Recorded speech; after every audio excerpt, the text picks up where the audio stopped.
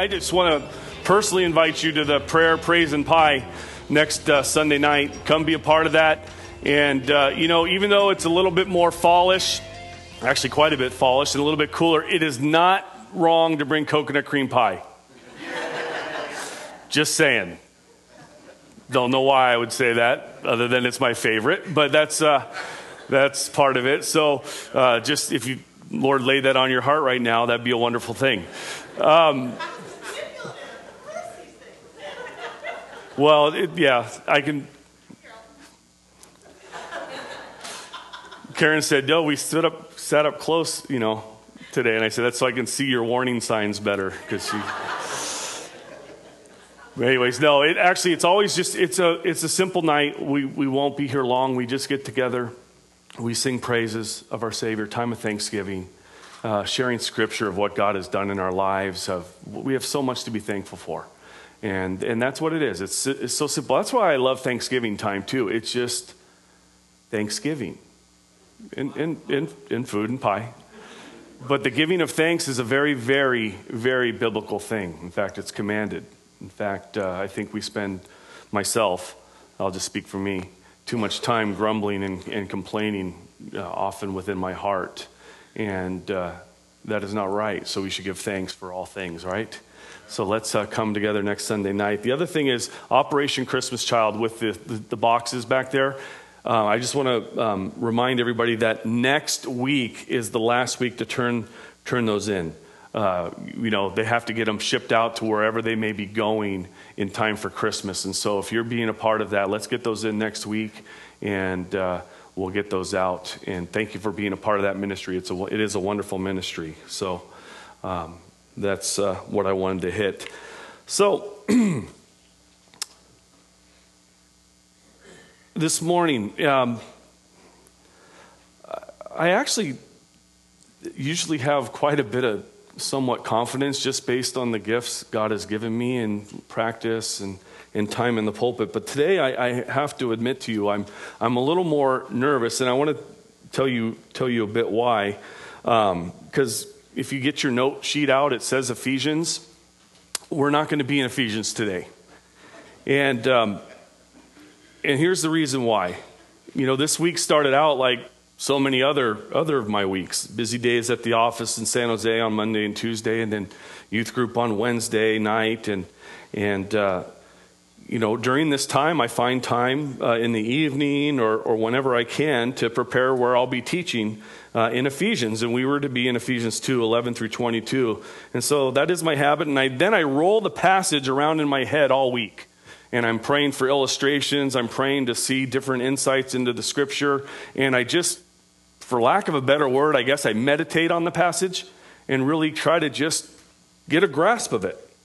And I was doing that this week. And then on Saturdays is the time I finish up by typing out my sermon. And everything was moving along as planned. I completely planned and probably could pick up Ephesians and do a decent job, even though it's not typed out. But then Friday afternoon, I sat down to relax a little bit in the late afternoon, somewhere around 2:30 or 3, around the time that I pick up Emily. And I don't know if you know this. I'm a Twitter fan. I like Twitter, and I follow my sports. I follow news, theology, different authors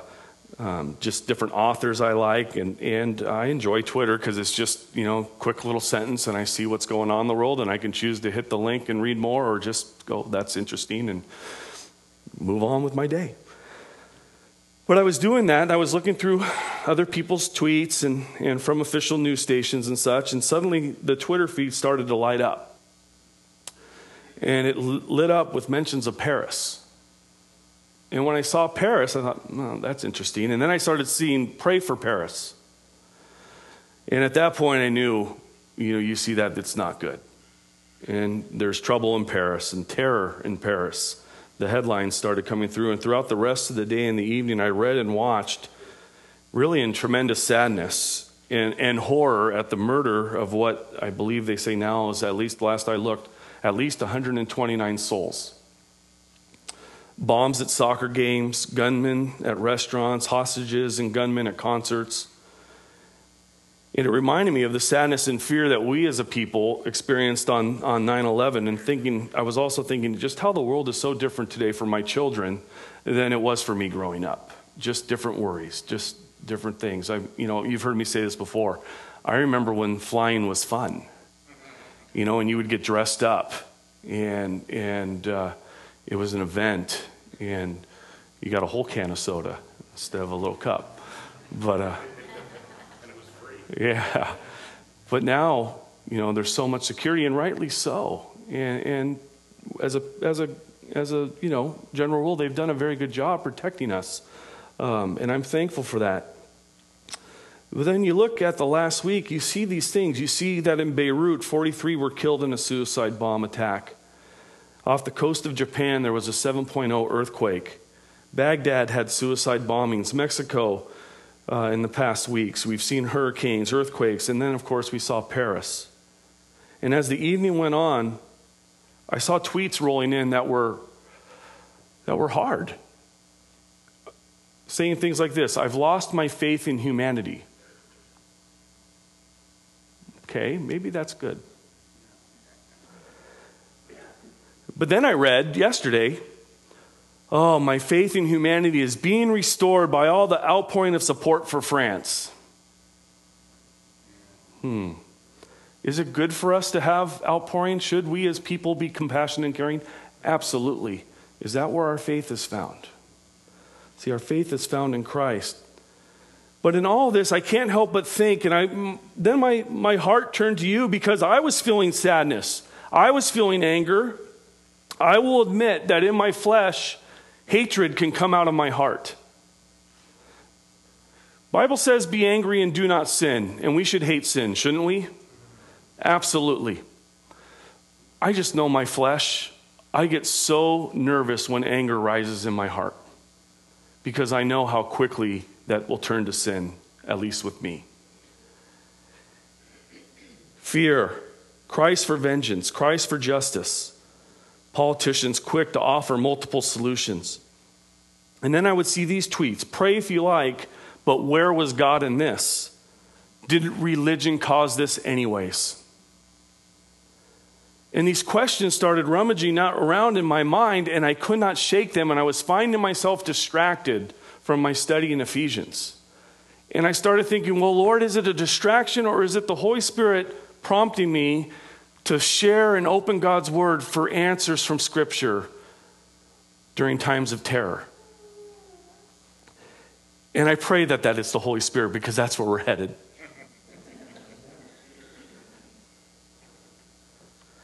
You see, when the earth seems out of control, when disasters, natural or man-made, strike, when life is lost, when suffering hits on a large scale like 9/11 or Paris, like this past Friday, we as people, we reel with fear and doubt, and questions rage in our hearts and in our minds. But tragedy also hits on smaller scales within our smaller communities and within our families. These same feelings of doubt and fear enter in quickly: disease, death, loss, abuse, crime, broken families, poverty, injustice, slavery, trafficking of people. It rattles us and it shakes us to the core. But today I feel we must look at Scripture, and I want to look at God's Word and remind us of a great, great truth. One that will hold us in times of trial, tribulation, suffering, whatever may come our way. Whatever may come. And this is the truth. Nothing can separate us from the love of God, which is in Christ Jesus our Lord. Amen. Nothing. And so the message this morning, it's not going to be a nice and tidy 3 points, a couple illustrations, and here's your application. It might just seem a little bit random, for lack of a better word. Welcome to my mind, I guess, which is a very scary thing. But it will be a time that we go to remind ourselves of God's sovereign care and the victory of Christ. So let's jump in. Just going to jump in with this. When tragedy strikes, people ask, where is God? Isn't that a common question? Where is God when this happens? I always find it interesting, and I'm completely stealing this one from John Piper, that he has said this: When tragedy strikes, people say, where is God? When people walk outside on a beautiful spring day in the park and the birds are chirping and life is good and the hot dog stand is over there and your family and your kids are playing peacefully, no one asks, where is God in this? They just assume that that's the blessings of humanity and the norm. But where is God in that? God is there also. He's there in the times of blessing, and he's also there in the times of tragedy. So where is God? Here is your answer. Psalm 103:19. The Lord has established his throne in the heavens, and his kingdom rules over all. You ever see old buildings? How many of you like history? I love history. I like American history. Going to Washington, D.C. was just a joy for me. I've been to Philadelphia, New York City. I've been down near Wall Street, and you see these old magnificent buildings, and you see on there founded 1820. And you see these buildings that are old, some of these old churches made of stone, and you say, that church is not going anywhere.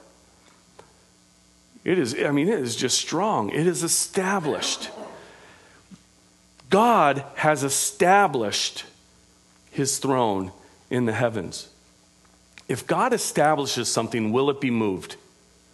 Absolutely not. So God is on his throne, and his sovereign care and his sovereign kingdom rules and reigns. We must not forget that. God is on the throne. He is sovereign is the word we use, which means he rules and he governs all things in this universe. And since he is holy, God does this without sin. And he also mysteriously does this without removing responsibility from us. You see, man is judged according to their deeds and their actions. Remember a month or two ago when we were just starting in Ephesians, we said some things are God things. They're big. We don't know this side of heaven exactly how it works, and we don't need to. The mysterious things belong to God, it says in scriptures. So how God does these things is a mystery, and we know, though, that scripture is perfectly clear on who God is. He is sovereign, and he does this. And we saw this in Ephesians 1. He works all things according to the counsel of his will. I'm going to say that again. Ephesians 1, verse 11. He works all things according to the counsel of his will. All means all.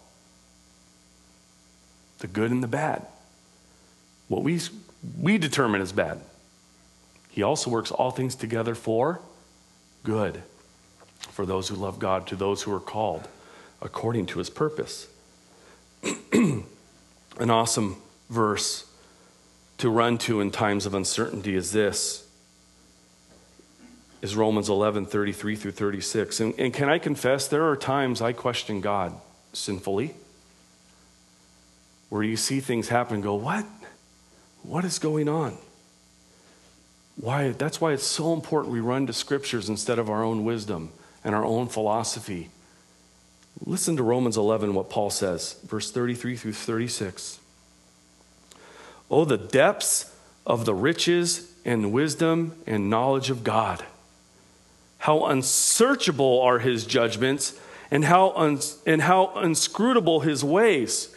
For who has known the mind of the Lord, or who has been his counselor? Or who has given a gift to him that he might be repaid? Excuse me.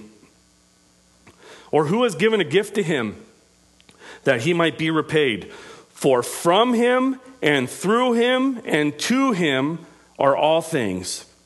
To him be glory forever. Amen. See, God's ways are not our ways. And here's how Paul describes it. Rich, the depths of his riches and his wisdom and his knowledge. He knows all. It's unsearchable are his judgments. We can't question his ways. And we don't know his mind. And we're not his counselor. Oh, thank you. Excuse me.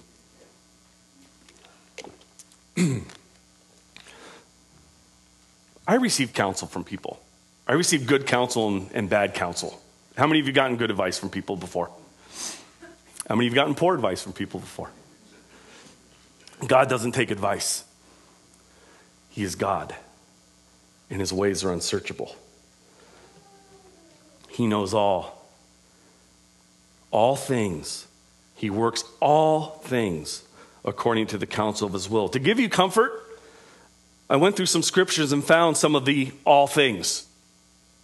Matthew 10. Let's all turn there.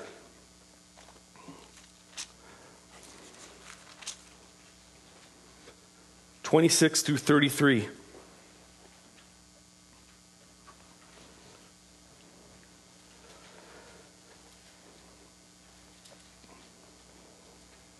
This is in the context, if you look earlier, that persecution is coming.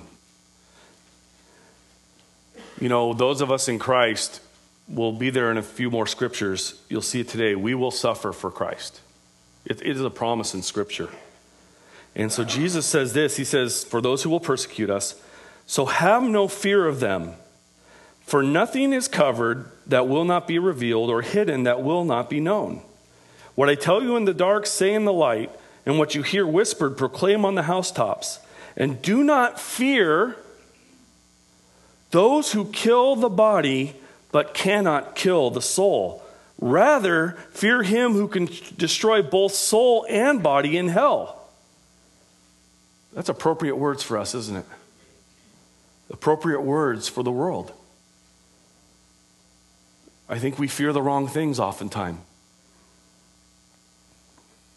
And then look at this. Here's some of the all things that our God knows. Are not 2 sparrows sold for a penny?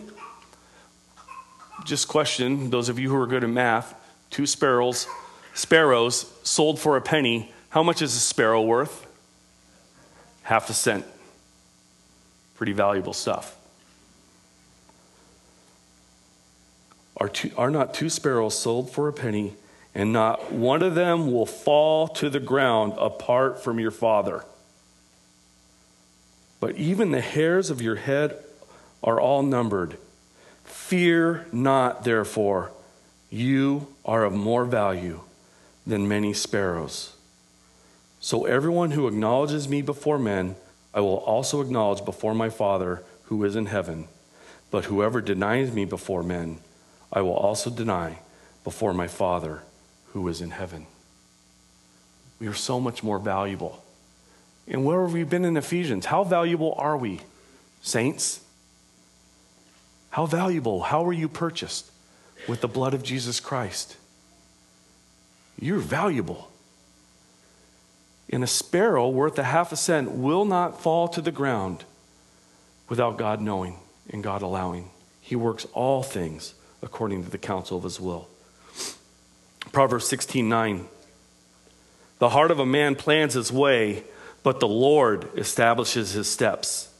Sounds very similar to James chapter 4, 13 through 15. It says this, come now, you who say, today or tomorrow we will go into such and such a town and spend a year there and trade and make a profit. Yet you do not know what tomorrow will bring. What is your life? For you are a mist that appears for a little time and then it vanishes. Instead, you ought to say, if the Lord will, we will live and we will do this or that.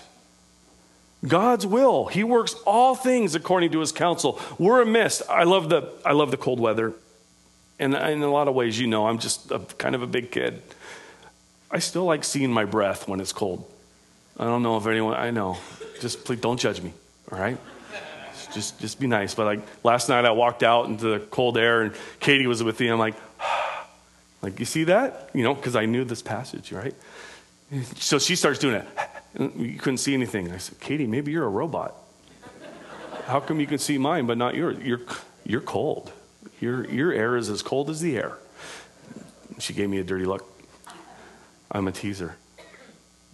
But when we do that, we see it go out. Does it last long? Depends on how cold it is, right? It doesn't last very long here in California. That's how God describes through his perfect scripture our life. It's a mist. It appears for a while and then it vanishes.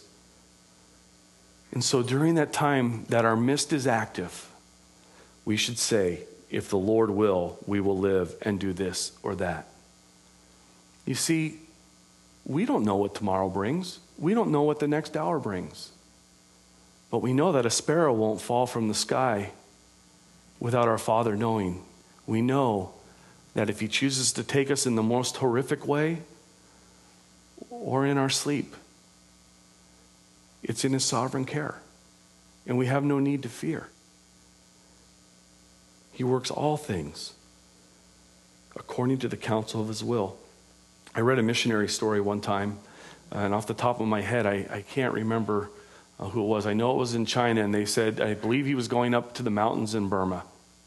And everyone warned him and said, don't go, you'll die. There are headhunters there, there are killers there. And he said this, and this has stuck with me. He says, I will go because I am immortal until God chooses to take me home.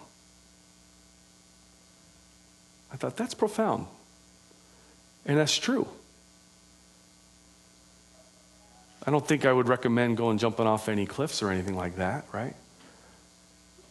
But doing the work of God, living our lives centered on his will, go with boldness. Go without fear. The Lord our God is with us, and he is sovereignly in control over our lives. What else does God know? Proverbs 16:33, back in there. The lot is cast into the lap, but its every decision is from the Lord. 1 Peter 4:19. God knows the suffering of his people. Therefore, let us who suffer according to his will entrust their souls to a faithful Creator while doing good.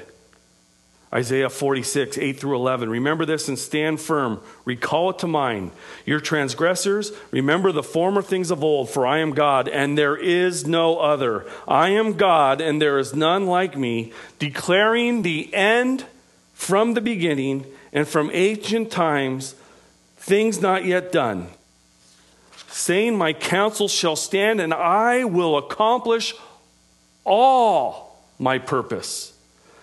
Calling a bird of prey from the east, the man of my counsel from a far country. I have spoken, and I will bring it to pass. I have purposed, and I will do it. God is in control. All things. God is sovereign, and I'm repeating it again. He works all things after the counsel of his will. And then we think of Job. I remember my friend Phil Clark, who's with the Lord. He said to me one day, he goes, I don't want to read Job. I don't like reading Job. I said, why? He goes, what if he asked me to be Job? That's a good point. But not reading it's not going to, change that if that's what God has for us. He goes, I know. But Job 1, verse 21. Losing his family, he says, the Lord gave and the Lord has taken away. Who does he ascribe the trial? He saw God's hand, even the bad. The Lord gave. We like when God gives, don't we? I do. I like it a lot. And the Lord has taken away. A little bit harder, isn't it? But what does Job say? Blessed be the name of the Lord. We sing that song, blessed be your name. He gives and he takes away, but my heart will still say, blessed be your name. Right from the scriptures. Job chapter 2, we meet Job and he's covered in boils. I just share with you, I can't imagine that. I know we have a friend who just had chicken pox, and that's no fun. You don't like that. Just so uncomfortable. But boils. I think covered. I have a picture of this. One, you don't look good. Two, you're uncomfortable. We'll just stop there. You know how bad that would be. And he says this in the midst of that, shall we indeed accept good from God and not accept adversity? James uses Job as an example, and this is what James says. You have heard of the endurance of Job and have seen the outcome of Satan's dealings. Nope. He does not say that. You have seen the outcome of the Lord's dealings. That the Lord is full of compassion and is merciful. Job is the example of the Lord's dealings of compassion and mercy. Wrap your mind around that. Now we know that God repaid Job and restored him, right? What a blessing that it was. The Lord is full of compassion and is merciful. And this is in James 5:11 if you want to turn there later this week. The Lord's dealings. Now, was Satan involved in this? Absolutely. He was absolutely involved in the torment and the trials of Job. But Job did not focus on that cause. He focused instead on the comfort that God brings. And it got dark for him. We know that. But he knew God was sovereign. And he knew that God, can do all things. And no purpose of God's can be stopped. Yes, Satan is at work. But as an author has said, Satan is real. Satan is terrible. Satan is on a leash. God's sovereignty brings peace. God's sovereignty brings rest. It is our comfort. It is our joy. It is our hope. And so when terror strikes, God is on the throne.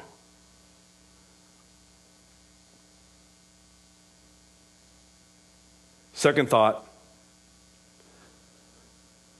and I know we did not exhaustively answer where was God in the time of terror, but he is on the throne.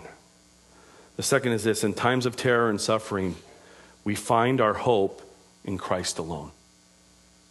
He is our strength. We sing this, my hope is built on what? Nothing less than Jesus' blood and righteousness. And the events of this last week have given way to another tragedy.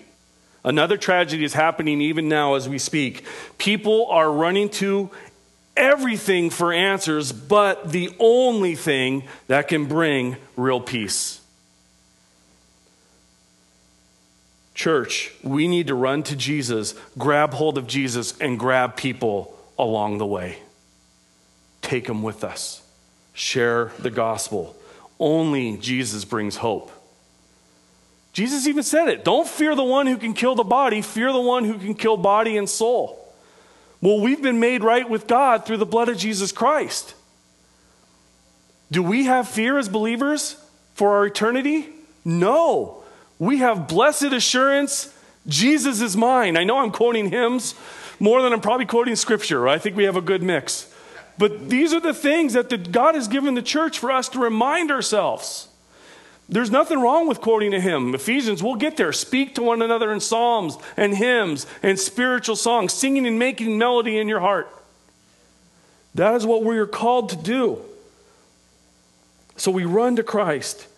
And if you entered church this morning and were seeking answers to what's been going on in the world, if you were seeking strength and to grow in grace and the peace amidst the trials, I only have one answer, and it's Jesus Christ. And remember what we said at the start of our teaching time. I said this, Romans 8, nothing can separate us from the love of God, which is in Christ Jesus our Lord. This is our hope. This is our peace. Can you imagine how awful it would be if all we could offer one another is earthly options, earthly opinions for our peace and for our security in time of terror or in time of any part of life? For I am confident of this very thing. Washington and the world leaders will fix this problem. Oh, I feel better. Thanks, brother. For I am confident of this very thing. The military will protect you from every threat and attack. You are safe. Now, I appreciate our military, please. Don't mishear me. They go where I won't go and can't go. And I so appreciate them. Veterans Day, I hope you made it a point to find people in uniform and to thank them. But is our hope in that? No. For I am confident of this very thing. Hollister is not a target for any calamity. Even if we do live on a fault line. Don't worry about it. It won't happen here. Go in peace. Have a barbecue. Eat, drink, and be merry. You won't die. Is that where our confidence is? For I am one last one. For I am confident of this very thing. It's bad right now, but eventually your faith in humanity will be restored. Great. What hope is that? It's a fool's hope. It's no hope. It's ridiculous. I know it sounded ridiculous, but believe me, this is what the talk shows, the newspapers, the web pages will be presenting as great solutions. How will humanity fix this? And for a moment or two, we will be somewhat unified on this because the anger and the shock will say, we got to get them. And I'm not offering political solutions today. I don't even want to go there. The solution is Christ. But soon, I guarantee you, people will not agree, and anything that's decided will unravel. Our hope is in Christ. And when all the world goes to chaos, on Christ we stand. He is our solid rock. You see what the world offers? Jesus even said it in Matthew chapter 7. The wise man, where do they build their house? On the rock. On Christ, on the foundation of Him and the Word of God. Where does the foolish man? On the sand. And then the storms come and the rains hit and the winds hit. And great is its fall. But the house built on the rock stands firm. Go to God's Word. We go to Christ. He is our hope.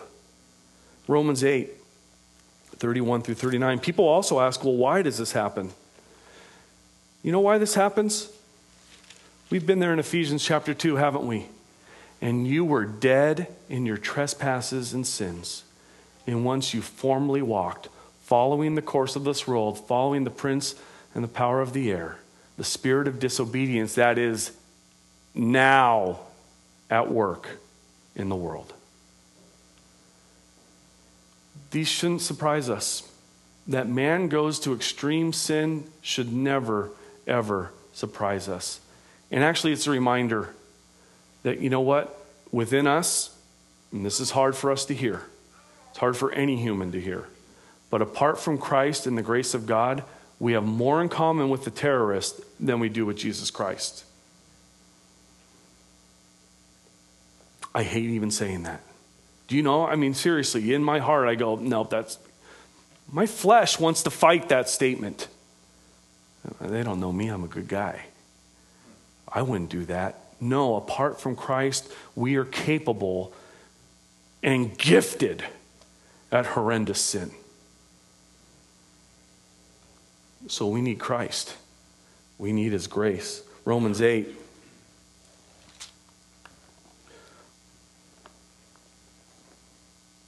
Verse 31. What then shall we say to these things? If God is for us, who can be against us? He who did not spare His own Son, but gave Him up for us all, how will He not also with Him graciously give us all things? Who shall bring any charge against God's elect? It is God who justifies. Who is to condemn? Christ Jesus is the one who died. More than that, who was raised, who is at the right hand of God, who indeed is interceding for us. Who shall separate us from the love of Christ? Shall tribulation or distress or persecution or famine or nakedness or danger or sword? Is it a dangerous world? Yes, it sure seems that way, right? These things happen and I start getting my kids' schedule out. You heading to San Francisco anytime to go goof around and shop? I'm not a real big fan of big cities right now. And we worry, and we sit there. I think it might be dangerous. It is a dangerous world, but what does God's word just say there? Who shall separate us from the love of Christ? Danger or sword or terrorism? As it is written, for your sake we are being killed all the day long. We are regarded as sheep to be slaughtered. No, in all these things, we are more than conquerors through him who loved us. For I am sure that neither death, nor life, nor angels, nor rulers, nor things present, nor things to come, nor powers, nor height, nor depth, nor anything else in all creation will be able to separate us from the love of God in Christ Jesus our Lord. Nothing will separate us from the love of God in Christ. A third thought that I wrote down is this, and we've hit on it a little bit. People will be looking for answers to their questions. Proclaim to them your hope in Christ. Don't be shy. Be bold. You see, we live in a world, in my opinion, where people desperately want to deny that evil exists.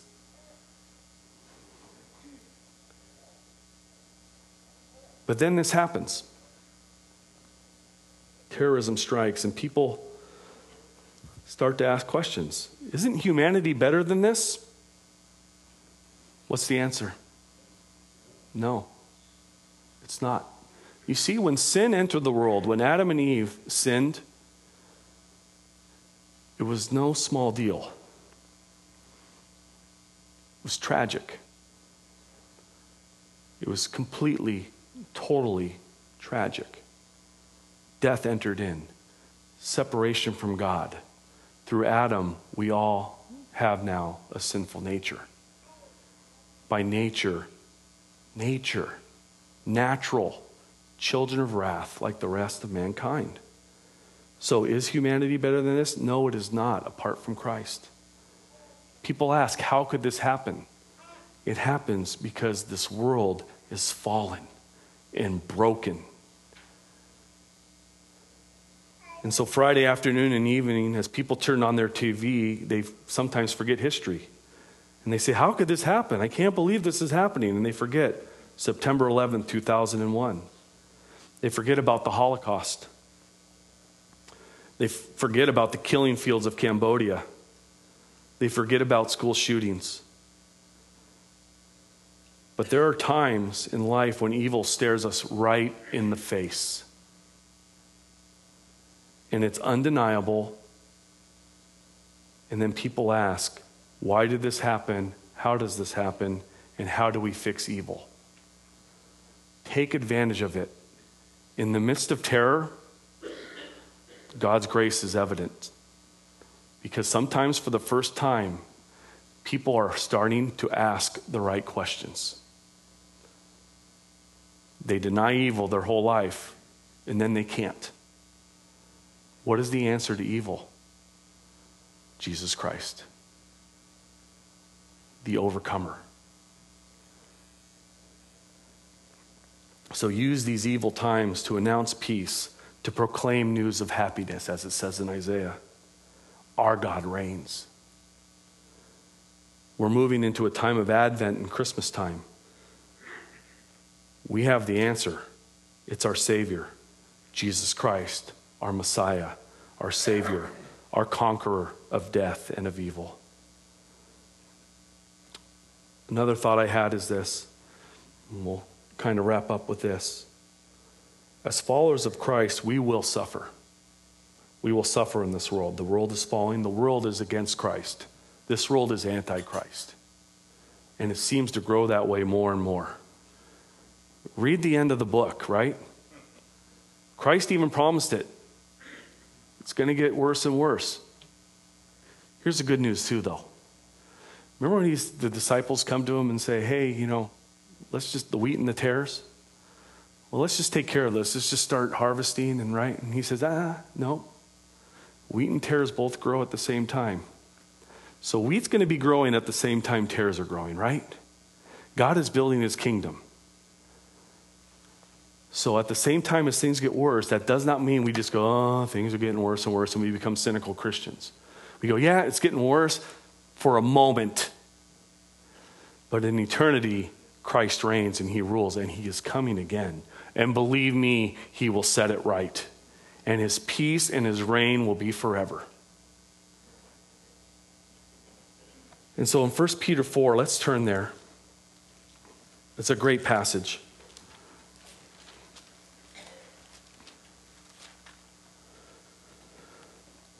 See, as Christians, we'll suffer.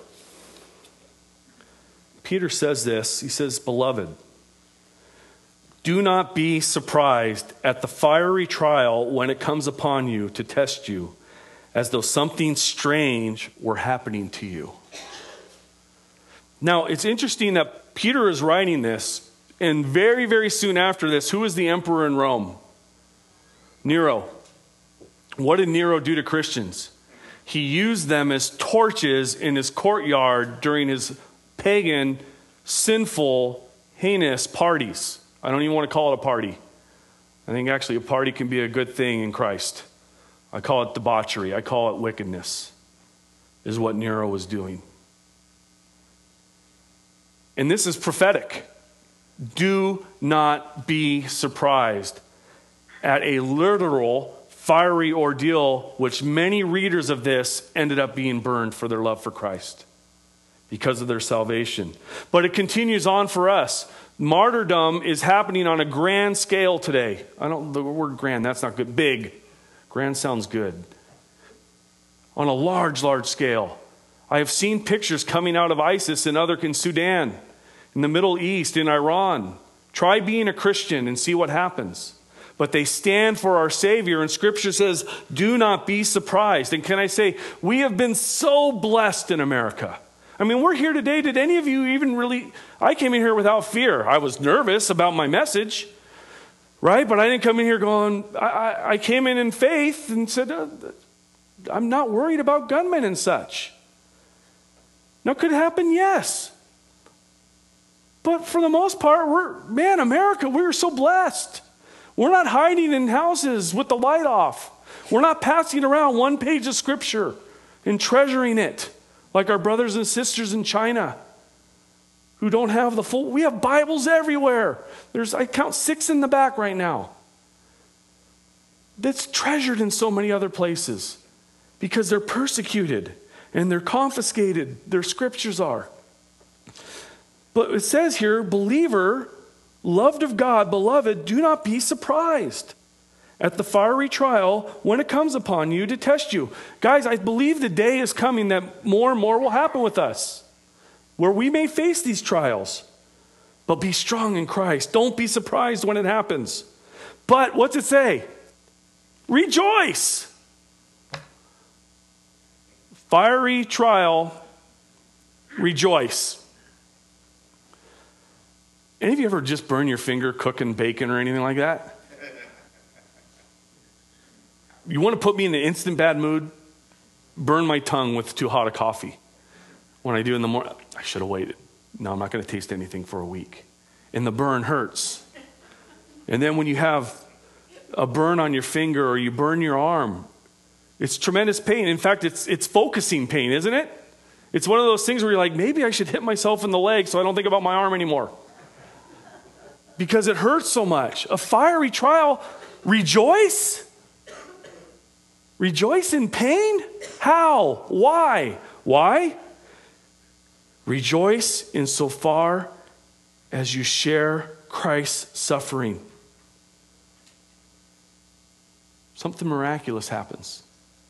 You share in the sufferings of Christ. Jesus is better, we sing. Jesus is worth it, we say in my house often. In times of hard times, it's worth it. And there's sometimes I have to say, I think it's worth it. Lord, help my unbelief. Rejoice insofar as you share Christ's sufferings, that you may also rejoice and be glad when his glory is revealed. Can you imagine when Christ returns and you've suffered for his faith and you see his victory coming down and you're with him? Look at this. If you are insulted for the name of Christ, you are blessed, because the Spirit of glory and of God rests upon you. And I actually love this next verse. But let none of you suffer as a murderer or a thief or an evildoer or as a meddler. Yet if anyone suffers as a Christian, let him not be ashamed, but let him glorify God in that name. Now look, so many people suffer because they're a meddler. I love the scriptures. One who pokes around at stuff. A thief or an evildoer. I think what Peter is like, hey, if you're a murderer, you're a thief, you're a meddler, you're a jerk, and you suffer, Peter's kind of saying, yeah, sorry. That's going to happen. But if you suffer for Christ, rejoice. Do not be ashamed, but let him glorify God in that name. For it is time for judgment to begin at the household of God. And if it begins with us, what will be the outcome for those who do not obey the gospel of God? You see, so many times we're tempted for vengeance, aren't we? What does the word say? Vengeance is mine, says the Lord. I will repay. By the way, Romans 13, if you want to look it up later, God does give the sword to government to protect people. And so there is an area there where government does have the authority God-given to protect and defend. I would say, like for our police officers and our highway patrolmen and our firefighters, those who carry a badge, they have authority, and it's a God-given authority according to Romans. And so we pray for them, and we encourage them, and we support them in their protection of the people. But vengeance is not for us. It is mine, says the Lord. I will repay. Now, some of you have heard me say this before. I am a sinner. I am sinful. I can be angry at sin, but can I ever be as angry as God is at sin? Nope. Because he is holy and I am not.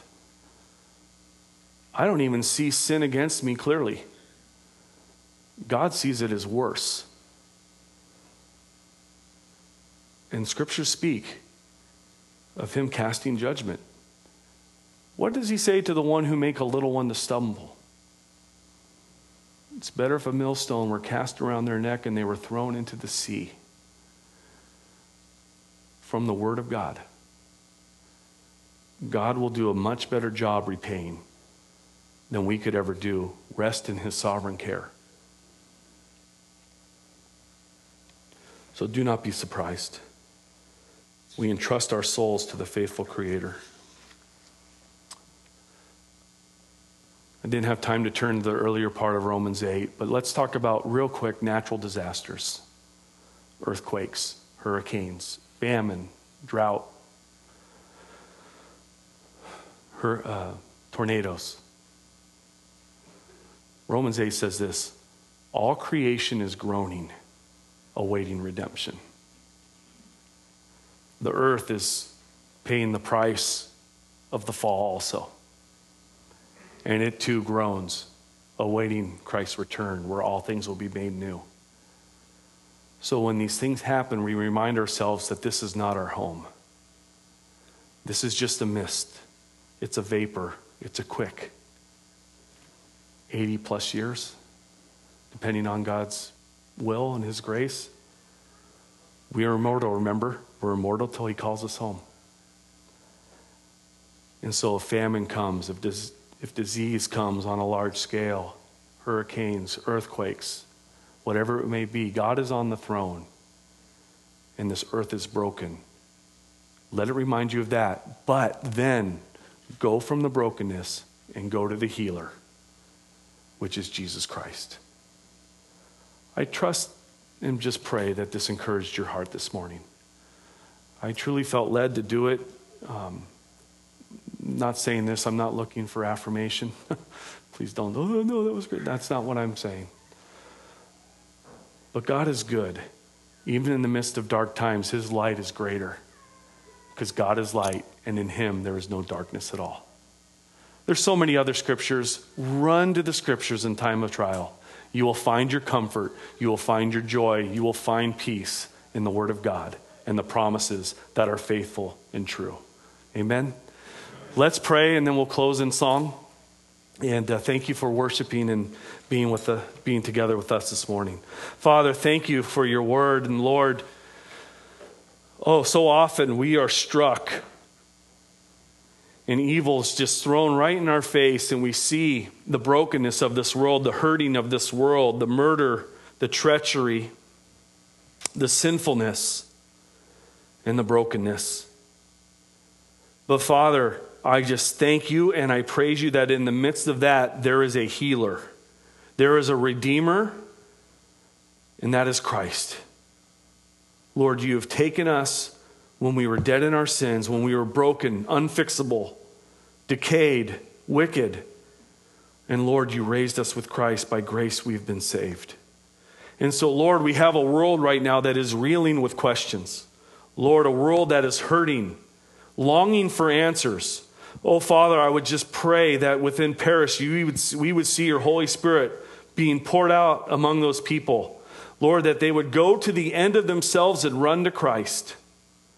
Lord, that they would see that the answer to wickedness is your holiness and your righteousness. Not that we get through anything we do, but that we receive through faith in Christ Jesus our Lord. Thank you for the cross. Thank you for your victory. Thank you that you are coming again and you say, behold, I am making all things new. We look forward to that day when we will be with you, when we will see you, and the tears will be wiped away. And you will be our God, and you will dwell with us. You are so good. Thank you. Thank you for all you've done.